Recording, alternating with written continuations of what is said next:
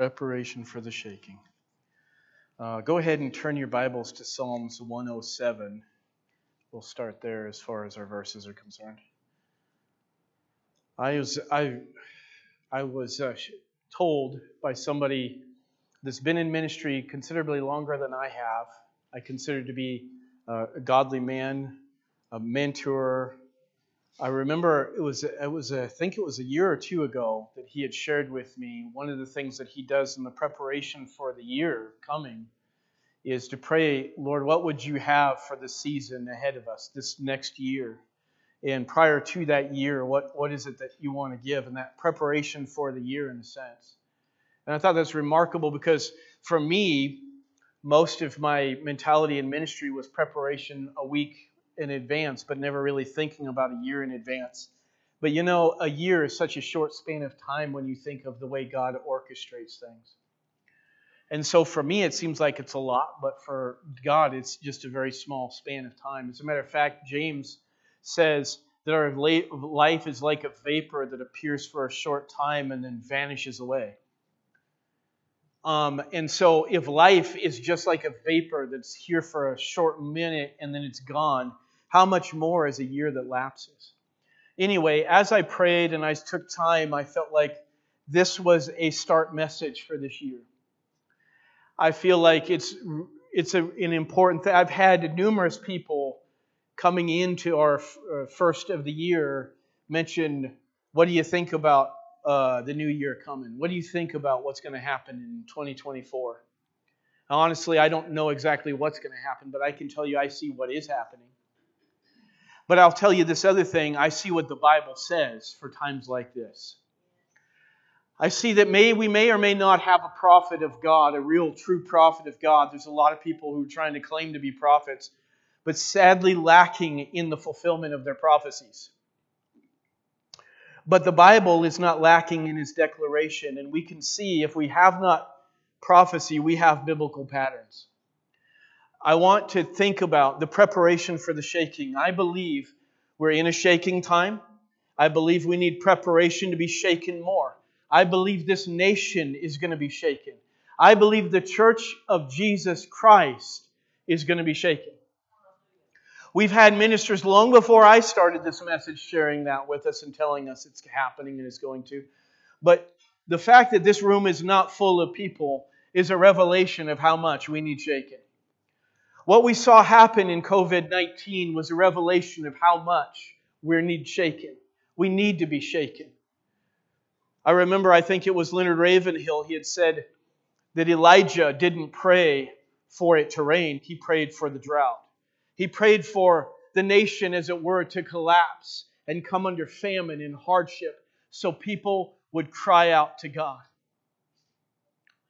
I think what we see as we become complacent and lethargic, as we've grown rich, increased in goods, we've had enough food to feed for days in and days out, and we've, for the most part, been taken well care of. We're used to having our needs met and beyond that. In many other countries of the world, it's not like that, but here it is. And so as I think about this and ask the Lord, and I would ask you to do the same, God, give me a vision for this year coming. A lot of people are trying to tell us we're getting a revival, and I hope so. But I believe if we're going to have a revival, there's going to be a shaking before we get there. Because too many people want a revival based on the flesh rather than on the Spirit. We want to feel good. We want it to. We don't want maturity. We want to be pampered in the Spirit. It's time to be matured in the Spirit of God. We are wasting away at the attitude, our attitude toward the gospel, our attitude toward people who don't know Jesus Christ, as if they are not going to face an eternity without God if we don't preach the gospel to them. Every one of us need to know Christ for ourselves, and we need to make sure we're letting others know that. And we need to go some extreme lengths to do so. I was reminded in our men's meeting, I was reminded while we were talking about the old man that I used to work for, Emery Stubblefield. I'll share a little bit more about him, but I was reminded of when I was just a teenager still in high school, and here he was going to work every day. And that man had, I don't know how many years, but he was now in his 80s, and he was a devoted, committed iron worker working in a salvage yard. And that is no dream job. But for him, it was his calling as far as he was concerned. It was no dream job for me. I dreaded going there, and I remember on the hot summer days, sometimes reaching 100 degrees or more in Walla Walla, I remember walking behind that man going to work, dreading the idea of going there and struggling. Why is he so committed and faithful? How can he be? And the devotion in his life, and I remembered something. I said this in the men's meeting, and I felt like it was the inspiration of the moment. I felt like God had given me that as the moment. And I remember he had burned 80% of his leg, and 20% of it was a third-degree burn. I think he was in his 90s by that time.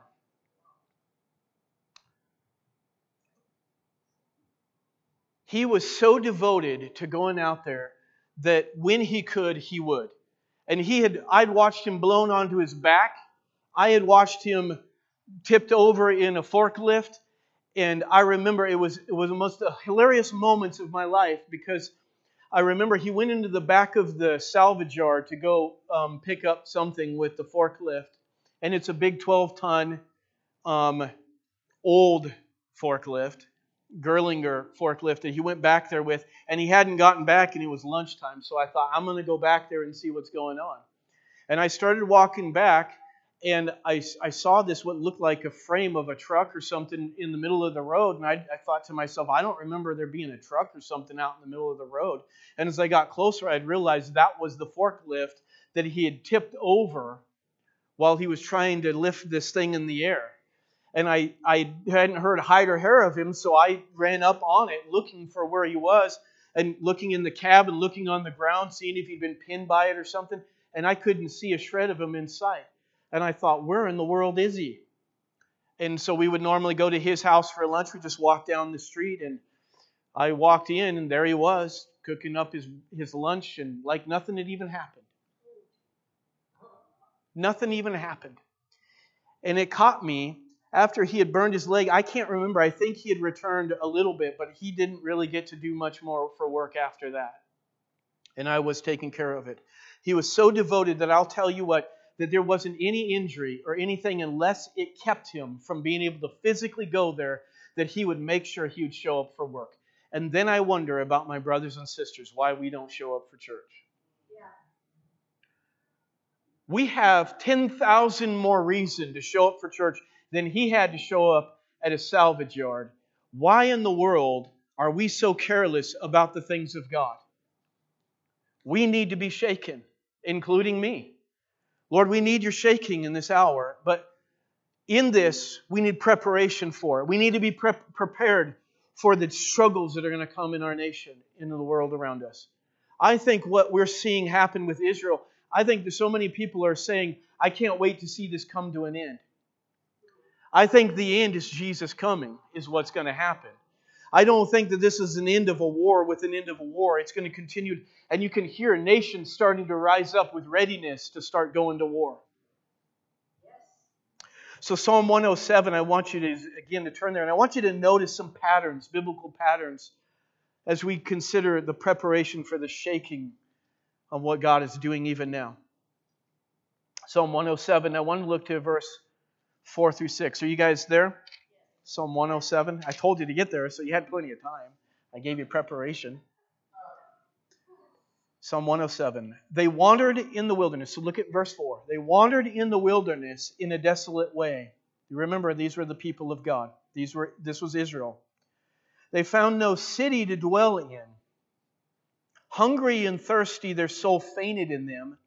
And they cried out to the Lord in their trouble, and He delivered them out of their distresses. You're going to watch this repeat. That's why I said the patterns. It's not just a pattern in Psalms, but it's a pattern especially in this psalm, but it's a pattern throughout the Bible. I want you to look in verses 11 through verse 13. Should be up here, yep. Because they rebelled against the words of God. Do you hear that? Because they rebelled against the words of God and despised the counsel of the Most High. Therefore He brought down their heart with labor. They fell down, and there was none to help. They cried out to the Lord in their trouble, and He saved them out of their distresses. They rebelled, He brought trouble. They cried, and He delivered. That's the second time. Let's go to the third time. In verses 17 through 19. Fools, because of their transgression and because of their iniquities, were afflicted. Their soul abhorred all manner of food, and they drew near to the gates of death. Then they cried out to the Lord in their trouble, and He saved them out of their distresses. I want you to look in verses 27 through 28. They reel to and fro and stagger like drunken men. They are at their wits' end. Then they cry out to the Lord in their trouble, and He brings them out of their distresses. And lastly, verses 42 through 43. The righteous see it and rejoice, and all iniquity stops its mouth. And whoever will rise is wise will observe these things, and they will understand the loving kindness of the Lord.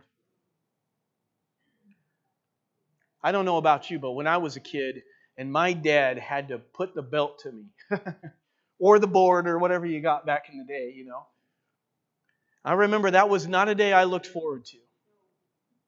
It was never a moment that I wanted to face that. And I don't know that I could have said that I translated that as the love of my Father. But so many, and especially men have said this throughout time. They've said, because my papa whooped me, and I got a good whooping, and I got probably everything I deserved plus, it did me good. In time, young men have come to realize what my father did was a tremendous benefit to me personally, whether I saw the love in it or not. But when we look at this pattern, biblical pattern, for what's happening here, we see when we turn away from God and we live our life, however you want to translate, but we do things separate from the Lord, especially Christians. And then hard times come, and chastening and difficulty and hardship. And you wouldn't know the many ways that God would chasten us to bring us to the light. But isn't it amazing that it says the righteous see it and they rejoice? There's times I've watched somebody undergo the trials of God's chastening, and it has been one of the most difficult things for me to watch, because I watched them reject or harbor or harden their hearts to God while God was doing the best thing and the most important thing they needed at the moment. But essentially, even though it was hard, I rejoice because I look at it as like there's only one way they're going to bear fruit in the kingdom of God, and that is when God strips them of self, strips them of their way of living and their way of doing things, their ambition, and Jesus Christ alone stands at the center of their life, and He can lead it. I don't care if you're a man or a woman. And so we're going to go through those. And so I think of it as, I'm rejoiced, and it says in James, good book, by the way, good book to read. It's counted all joy, my brethren, when you fall into diverse temptations, brethren, knowing the trying of your faith works patience. And when patience is finished, it brings forth the peaceable fruit of righteousness. Righteousness. We don't play around with sin. We don't fool around with being whatever we want to do. We've got some world to get out of our hearts. It's amazing the Bible doesn't just tell us to get out of sin. It says get free of the world. Man, get free of the world. You went from TV to Facebook, but I don't give a care what it is. Still the same thing. Is it the world that has got a hold of our hearts? So when we read biblical pattern tells us what's coming before the headline news can announce it. You know it's coming before the news hits the air. Don't watch TV and say, well, now that it says it on news, now I know it's for real. Read what your Bible says and prepare for what's about to come. What happened in Israel was not really a surprise. Now, the timing might have been to us, but we knew those days were coming. We knew as days draw near that wars and rumors of wars, as said by Jesus, was going to happen. And so we're seeing it. Biblical patterns reveal our nation's true condition. We might look rich. We might look like we're doing good. Hollywood looks like it's producing movies like it always has. But we are in desperate need. We are in trouble. Major trouble. As we hear more and more of the transgender views and gay agendas and all of that taking over by force, grabbing not only kids, grabbing Christian kids out of Christian homes and changing and indoctrinating them to be completely different than what they are. It shows us that what condition we're really in. And the Bible told us before we ever got there. But the Bible reveals this as a pattern. We're turning away from God more and more, getting to the place further and further. Then we decided to drop in the middle of all this something called progressive Christianity. And up until a decade ago, as far as I know, I don't even remember the word ever being mentioned. Now, I will say it's just another version of what I would call universalism or utilitarian Christianity, but it's the same idea. Everybody gets to go to heaven, live any way you want, and all that other stuff, because of God's great love, we're all going to get to go to heaven anyway. And that's not what Jesus preached. Biblical patterns provide inside knowledge of what is to be expected and how to be ready for what is coming. And lastly, we already know from having read the Bible that God is shaking nations, calling for national repentance and urging us toward holiness. Urging us toward holiness. Now, if you ask me, I would say this. What's missing out of the gospel message today? Holiness. It's completely devoid of it, almost completely. We talk about the love of God, but we talk about it in the framework of faithfully failing at being faithful Christians. As if Jesus didn't have enough in His own power. The Holy Spirit doesn't have enough provision to keep us godly in this present evil world. But when we say that, I would say that a lot of Christians would say, I am saved because I believe in Jesus, but I'm not consistently living anywhere near a holy life. What's wrong with that picture? What's wrong with that picture? I'll tell you what's wrong with that picture. We found out that there was a bank account that we could go and withdraw any amount from. And we found out there was anything we could, and we decided to go get from that bank account and still live a rotten, selfish life, all consumed about me. And that's called Christianity. And we did it under the name of the grace of God and through the cross of Jesus Christ. And we stopped living for God. We stopped living a life disciplined for Jesus and stopped telling the world about how important it is to follow Jesus. And we need a shaking. We need a shaking. Hard times are coming. I think we would be fools if we believed anything less. I want you to turn, this is really where I wanted to go. I want you to turn to Genesis chapter 41. Genesis chapter 41. I love the story of Joseph. How about you guys? The story of Joseph is one of the most remarkable stories in the Bible. And I have to say one of the most remarkable because all the follow-up stories are faithfully remarkable also. But Joseph's life is incredible. And so much to be gleaned in the sharing of this story. And I will say the context is not the context of modern-day Americana or the nations as it is, but it fits. What happened then is a timeless revelation of what we can trust in even now. Genesis chapter 41, verses 29 through 31. Hard times are coming. Hard times are here, folks. I mean, if you really want to get to it, it's just going to get worse, really. Verses 29 through 31. How many of you are there? Say, preach it if you're there. Good. Indeed, 7 years of great plenty will come throughout all the land of Egypt. But after them, 7 years of famine will arise, and all the plenty will be forgotten in the land of Egypt. And the famine will deplete the land, so the plenty will not be known in the land because of the famine following, for it will be very severe. Will be very severe. So in these verses we're capturing God is forewarning Pharaoh and the known world of the time, especially Egypt, that they have 7 years to get ready for a famine that if they don't get prepared for, they're not making it. They don't stand a chance.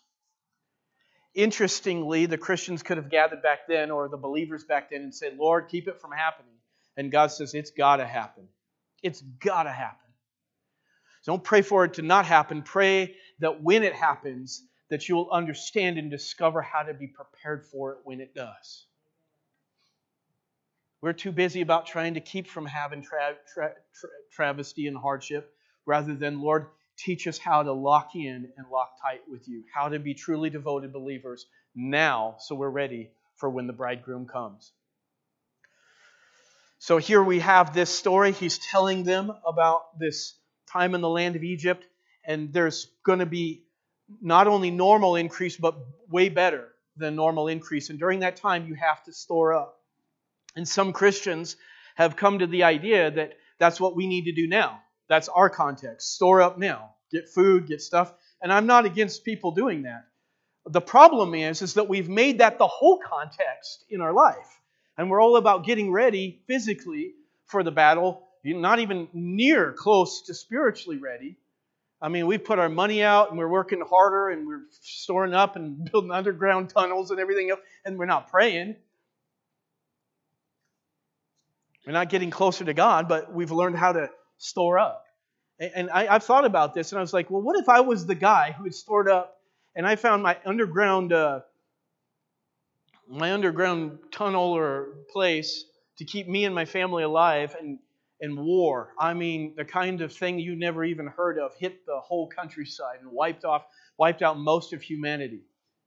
And I find out that finally it's died down and it's at peace, and I can open the rooftop and come through the hole and find out what's left of the world. Do you think I want to live in that world? All this self-preparation to live longer. Not preparation for, I'm ready for eternity no matter what happens. Be ready, Jesus said. And Jesus wasn't telling us to go gather food necessarily. Now, if that's what the Lord is prompting your heart to do, please do. I'm sure that there's going to be enough suffering to go around that we're going to have to find ways to try and help and be there for one another. But it's going to be the kind of suffering that we've never even known, I'm sure. I don't know. I'm not prophesying to you. I just see from what we see happened in the world and what's happened in history up until now and in the Bible. There's things read in the Bible that just is so devastating, I can't even hardly believe such a thing ever existed. But God gave them prophecy and revelation prior to that time coming. The Word of God tells us that a day of darkness is coming such as never has been before. The Bible tells us that. There is a day that is coming such as never was before. God flooded the world with water. He said, I'll never do it with water again. But when it happens, it will be with fire. So it's not like there's not going to be another devastation. Remember the Great Depression? How many of you lived during the Great Depression? Jared lived in the Great Depression. Great to know that. I was wondering. Most of us heard about the Great Depression. Well, that old man that I worked for, he lived in the Great Depression. And I remember him, he had probably the right business for the time, and that was working with metal, but he wasn't no rich man. And I remember just hints of the suffering and the difficulty and the hardship just to be able to survive in the time. Well, here's a few of the facts of the Great Depression. About 15 million Americans during the Great Depressions became jobless, and almost half the United States banks failed by 1933. Wow. Wow. That happened in our nation. So many of us have been so far removed from that, we wouldn't even know what that would be like. Even those in the United States who kept their jobs watched their incomes. So those who had a job, their income shrunk by a third. So they were living on 2/3 of what they normally would have. And for most of us, that wouldn't even be livable these days. And then lastly, the Americans did not imagine that the Great Depression would happen after the stock market crashed, since 90% of the American households owned no stocks in 1929. So they thought because they didn't own stock that the stock market wouldn't ruin their lives. Now, isn't that interesting? Because I think many of us think, oh, there'd be great shaking and all of that stuff. Those days aren't coming. We don't have anything to worry about. Why? Because of why? Because we think of different safety nets. But God will break your safety nets. God is sovereign enough to undo what's secure in order to get people to awake. God loves this nation. Remember that. The reason for the shaking is because God loves us. If we continue on in sin and prosperity, we are sure all to perish. But if God can awaken us and get us to quicken to repentance, He might be able to spare a great portion of us. And our nation and our family members and the ones we love. God is not doing it because He's trying to crush us. He's doing it because He needs us to be brought to repentance.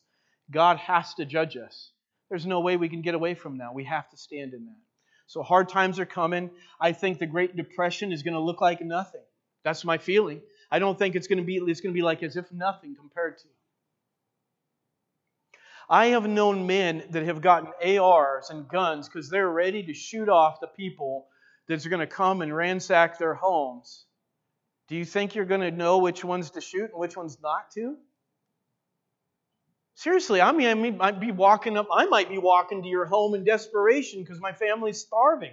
And you may not know me as a brother. There's all kinds of Christians we don't know very well within our community. How are you going to pick them out? And what we're going to do is we're going to fire on them out of fear because we don't know. And because we haven't walked close enough with God to know who it is. And so I don't know. I can't tell you what's coming, but I have tried to dream it up and think, even if you could run to the mountains, how long are you going to live up there? What are we going to really do? It's going to be a devastating time. That's all there is to it. And we're not experiencing, Israel is. War has a way of taking you out of the way. Here's another thought, and I'll get off this here in a second. You do all that preparing, and you spend years to get it ready, and one bomb takes it out. What are you going to do after that? You should have been praying. You should have been seeking the Lord. You should be getting your comfort from God.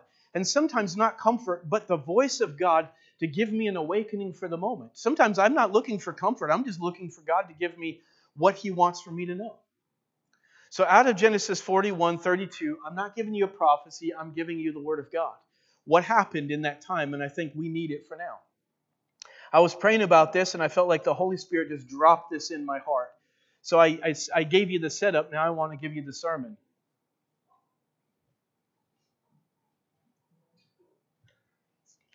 Genesis 41, verse 32. Now Pharaoh's had his dream, and Joseph is standing before Pharaoh, giving the interpretation of that dream. So the hard times have come, right? Or they're going to come. And Joseph is getting the preparation and revelation of God for Pharaoh, for the ruling authority in Egypt. Joseph probably never had any idea in his mind that that's where God was going to take him. So chapter 1, verse 32. Just say preach it if you're there. Okay, I still got an audience. Good. The dream was repeated to Pharaoh twice because the thing is established by God. And God will shortly bring it to pass.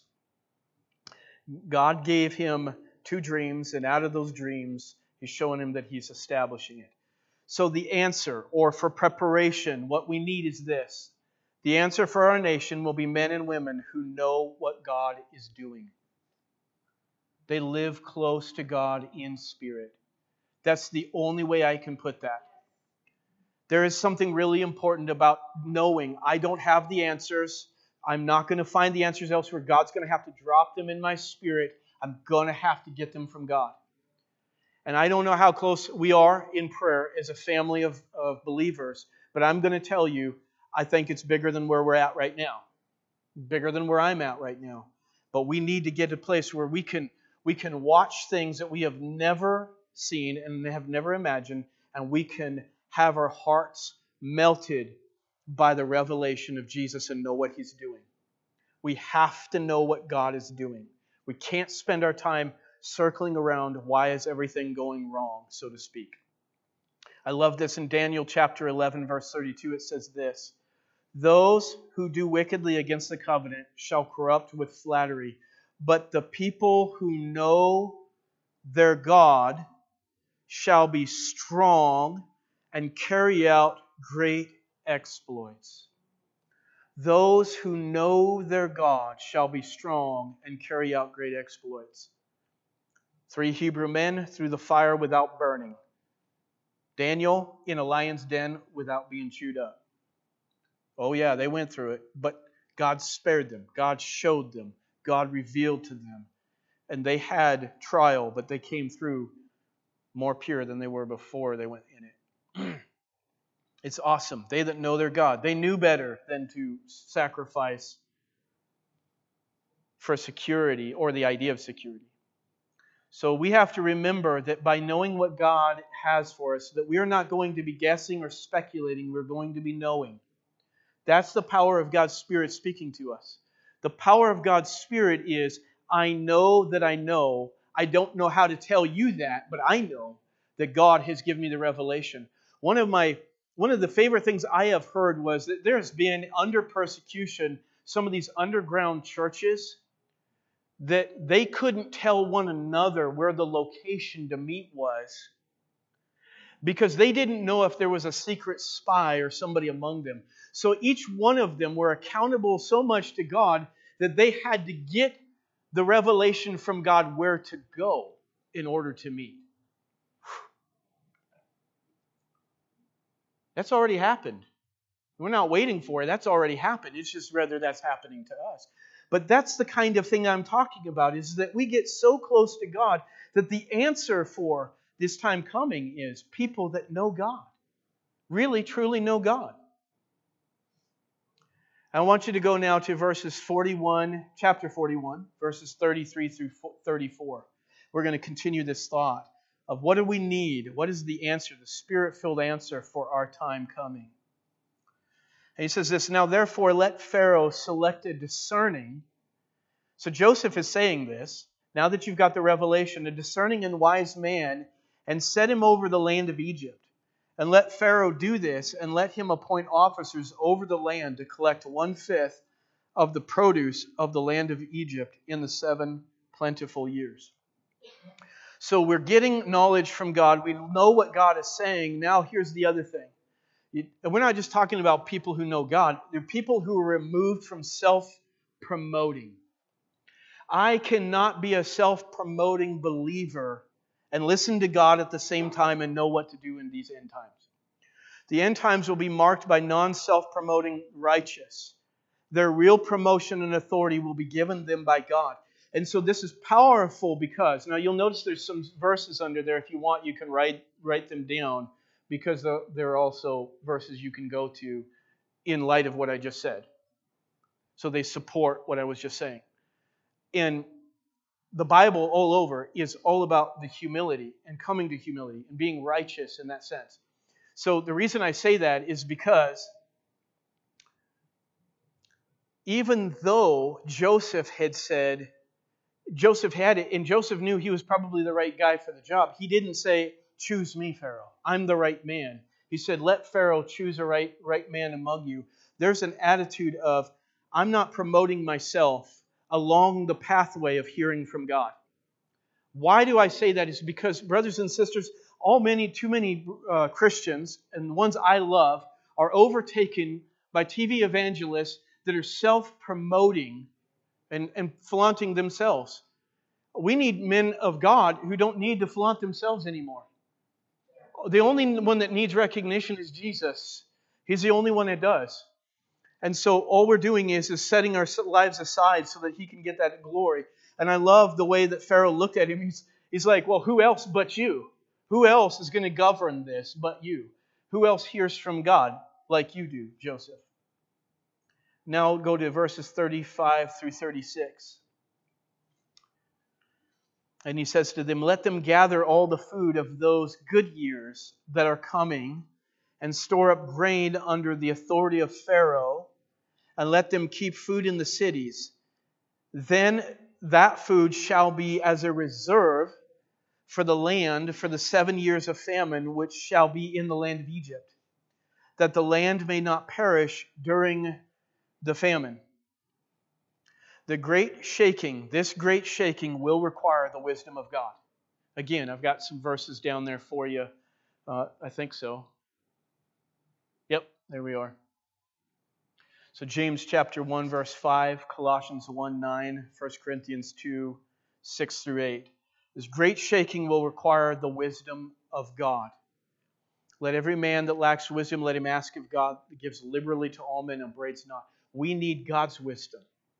We not just need wisdom, we need God's wisdom, because when this happens, and that's what we see, is that we can't say that the answer for our nation now is preparation like it was in Egypt. But whatever the need is, and whatever God's answer is going to come from the wisdom that God gives. And so while I'm talking about this devotedness to Jesus, all we're really doing is saying I'm leaving no room in my heart to misunderstand because I'm letting the flesh operate me. God is the only one with the answer. Christians will be under the trial to find it. Lastly, Genesis chapter 41, verse 38, it says this, and Pharaoh said to his servants, can we find such a one as this, a man in whom is the Spirit of God? I want you to capture that. If there's anything, that was this whole message right here. This is where I wanted to come to. I like to come to my climax at the end. I want you to hear what he just said. Is there anyone in whom, can we find such a one as this, a man in whom is the Spirit of God? That's it right there. That's the answer. That's where we lead to everything I just talked about, is somebody who's filled with the Spirit of God. Notice the disciples. They didn't move an inch after Jesus' death. They didn't go anywhere after His resurrection until they were filled with the Holy Spirit. They were filled with the Spirit of God. In order to do what they needed to do, they needed to be filled with the Holy Spirit.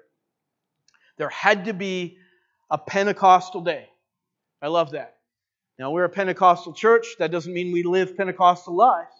But I'm going to say the reason we call it Pentecostal is because we believe we should just say it's supposed to be Spirit-filled. That's what it's all about. And I believe Spirit-filled means you walk in the Spirit and you live in the Spirit. You walk like Jesus wanted you to walk. You don't compromise your life so you can live out the gifts. Lord help us. The final necessity of the last days will be the need for this to be Spirit-led and Spirit-filled saints. Again, I gave you some scriptures for that. We got Romans 8:14, Matthew 4:1, Ephesians 5:18, Acts 2:4, and Acts 4:31, and that's just touching the surface. I'm not giving you all of them. I just want to make sure that when you go home, that this sermon promotes you to study further. We could go read those. I'm going to see what was said in it. We won't have the luxury of living in and out of the flesh. That's the reality piece to this, is that we really need to be locked in with God. We need to know what God is saying. And I think we underestimate the necessity and the importance of being filled with the Holy Spirit. We underestimate the necessity and importance of being filled with the Holy Spirit.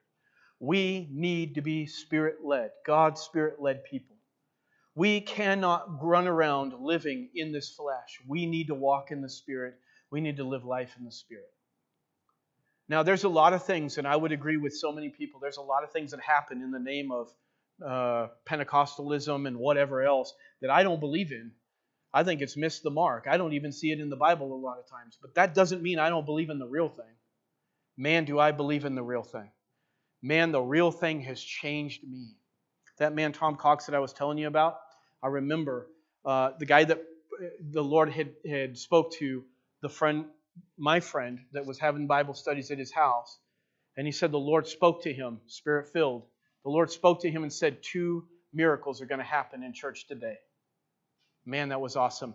And he said one of them was his friend that got saved, and the other one was this guy, Tom Cox.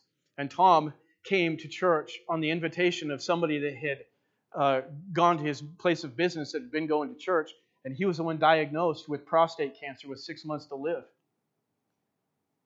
He was ready to come, right? Fresh. He came up and they prayed for him, and I remember this friend of mine, he touched him on his forehead and anointed him with oil. And he said the power of the Spirit hit him.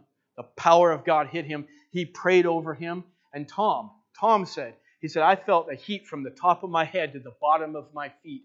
And he said, instantaneously, I knew I was healed. He went to the doctor and confirmed it, but he knew he was healed. That's the power of the Spirit. That's what we're talking about. We're like, we need to be filled with the Holy Spirit so that God can work through us with miracles in the shaking. We want the shaking. Why do we want the shaking? Because we want people who are complacent and liberalists and everything else out there to finally start getting a glimpse that their only hope is God. Yes. One of my favorite, and if any of you want it, I will find a way for you to get it. It's a recording, but it's a powerful one. It's by Duncan Campbell and the Revival of Louis. And there was in the community, the Spirit of God hit that community. They were in it. There was one where they were in a dance, and they came under the conviction and the power of God's Spirit, and they were in a prayer meeting at like 11 o'clock at night in the church. How do you know? That's the Spirit-filled church. And they came to there because they were under such conviction, under the power of God. They said, we didn't know anywhere else to go but come to the church. But to come to the church. That's why we need to be Spirit-filled. And you won't get it any other way. There's no other churches that are going to operate and bring people unless they're filled with the Spirit of God. We need that. So when people are like, and the hang-up for a lot of people is speaking in tongues. Whether we speak in tongues or we don't, whether that's the physical evidence. I'll tell you this. For those of you who are hung up on it and they say, well, not everybody speaks in tongues. Fine, whatever. But I'll tell you this. Which one are you? The one who doesn't or the one who does? People give up on receiving the blessing of being filled with the Holy Spirit in power because they think that they're not the one. You might be just the one, so open up your heart to receive it. And some of the most wonderful testimonies has been people who spoke in a tongue, they didn't know it was a foreign language, and somebody else knew it was. Right? Just open your heart up to the gift of God. Lord, nobody needs to prompt you or make you do it. I remember men that I knew somebody got filled with the Holy Spirit and spoke in another language. It's just another language if you get it down to the reality. I don't know what you're afraid of. Really, when you get down to it, it's just another language. And why does God do that? Because when He first gave us, when Pentecost came and the Holy Spirit was poured out on the people that were there, when that happened,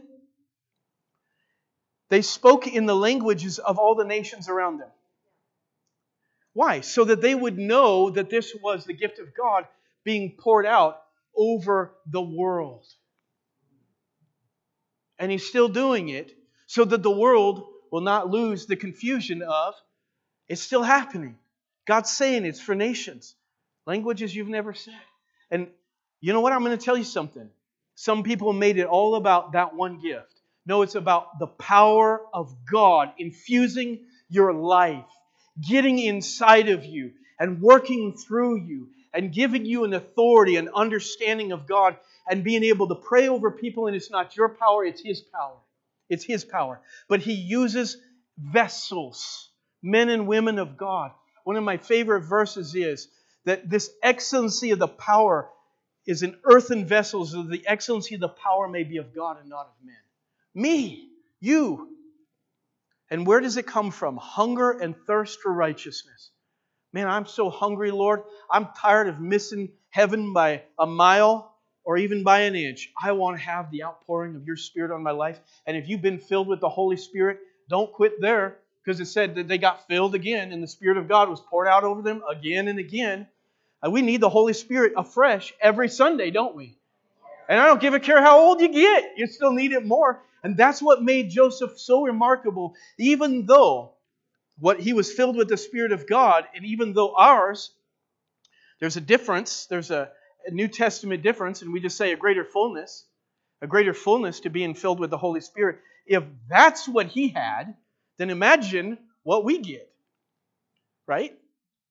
And if the disciples couldn't do it without it, why do we think we can do it without it? Well, that was the dispensation in the past. You better start reading your Bibles again. I'm telling you, dispensationalism is eroding away at the very precious gifts God has given from generation to generation till He closes this all up and Jesus comes and finishes the work. Let's give Him His place in our life and let Him do His will.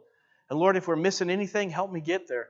I remember if I saw something, I was just young enough and smart enough, not dumb enough, just smart enough to believe that if another Christian had it, so could I. I could do it too. I could have it. I don't know why did you get it? Well, some special, nobody ever told me they were a special, favorite of God, that He only gives it to them. Now God gives gifts to those who are willing, and He gives special gifts to those He's chosen for those particular callings. Don't miss that moment. Don't miss it. You ready for the shaking? We're getting there. We're getting there. Praise the Lord. I want to pray, and I want to give you guys an opportunity to just respond to the Lord. Man, I get anxious sometimes when I hear a good word. I just want to respond to the Lord, respond to Him, and we're going to have our potluck, but we don't want to miss an opportunity to get spiritually fed in the light of what the Holy Spirit is doing. God is filling this church. He's going to fill us with the Spirit. If you're hungry for the Lord, make your way to the altar. I want to pray, and feel free to do it while I'm praying. I'll ask for the worship team to come up here in a second. As you sense I'm closing the prayer, just go ahead and come on up. Father, thank you so much, Lord. Lord, I love this. I love this because you give us preparation for. You don't tell us that you're going to keep it from happening. You're going to help us, Lord, when it comes. And Jesus, all I know is this. We need to be filled afresh. We need a new anointing from the Holy Spirit. God, I need a new anointing from the Holy Spirit. And I speak for my brothers and my sisters here with me. We are equally in need right now. And Father, as the world is crumbling around us, we need more as we watch the world crumbles more. So Father, I pray for everybody in this place. Would you raise our level of expectation this morning, this afternoon, and receive a baptism, fresh baptism of the Holy Spirit, a fresh infilling of your presence, your power in our life. We want to know you, Lord. That's all we want to know. We want to know that we're listening to you and nothing else is getting in the way of that. So, Lord, help us respond to you this morning. Help us respond. Brothers and sisters, just ask from the Lord whatever it is that you want God to do in this moment that would meet the need. I think you can sense that in the moment. Would you just do that? Feel free to come up as we're singing. Just respond to the Lord. Don't let this moment pass you by. In Jesus' name.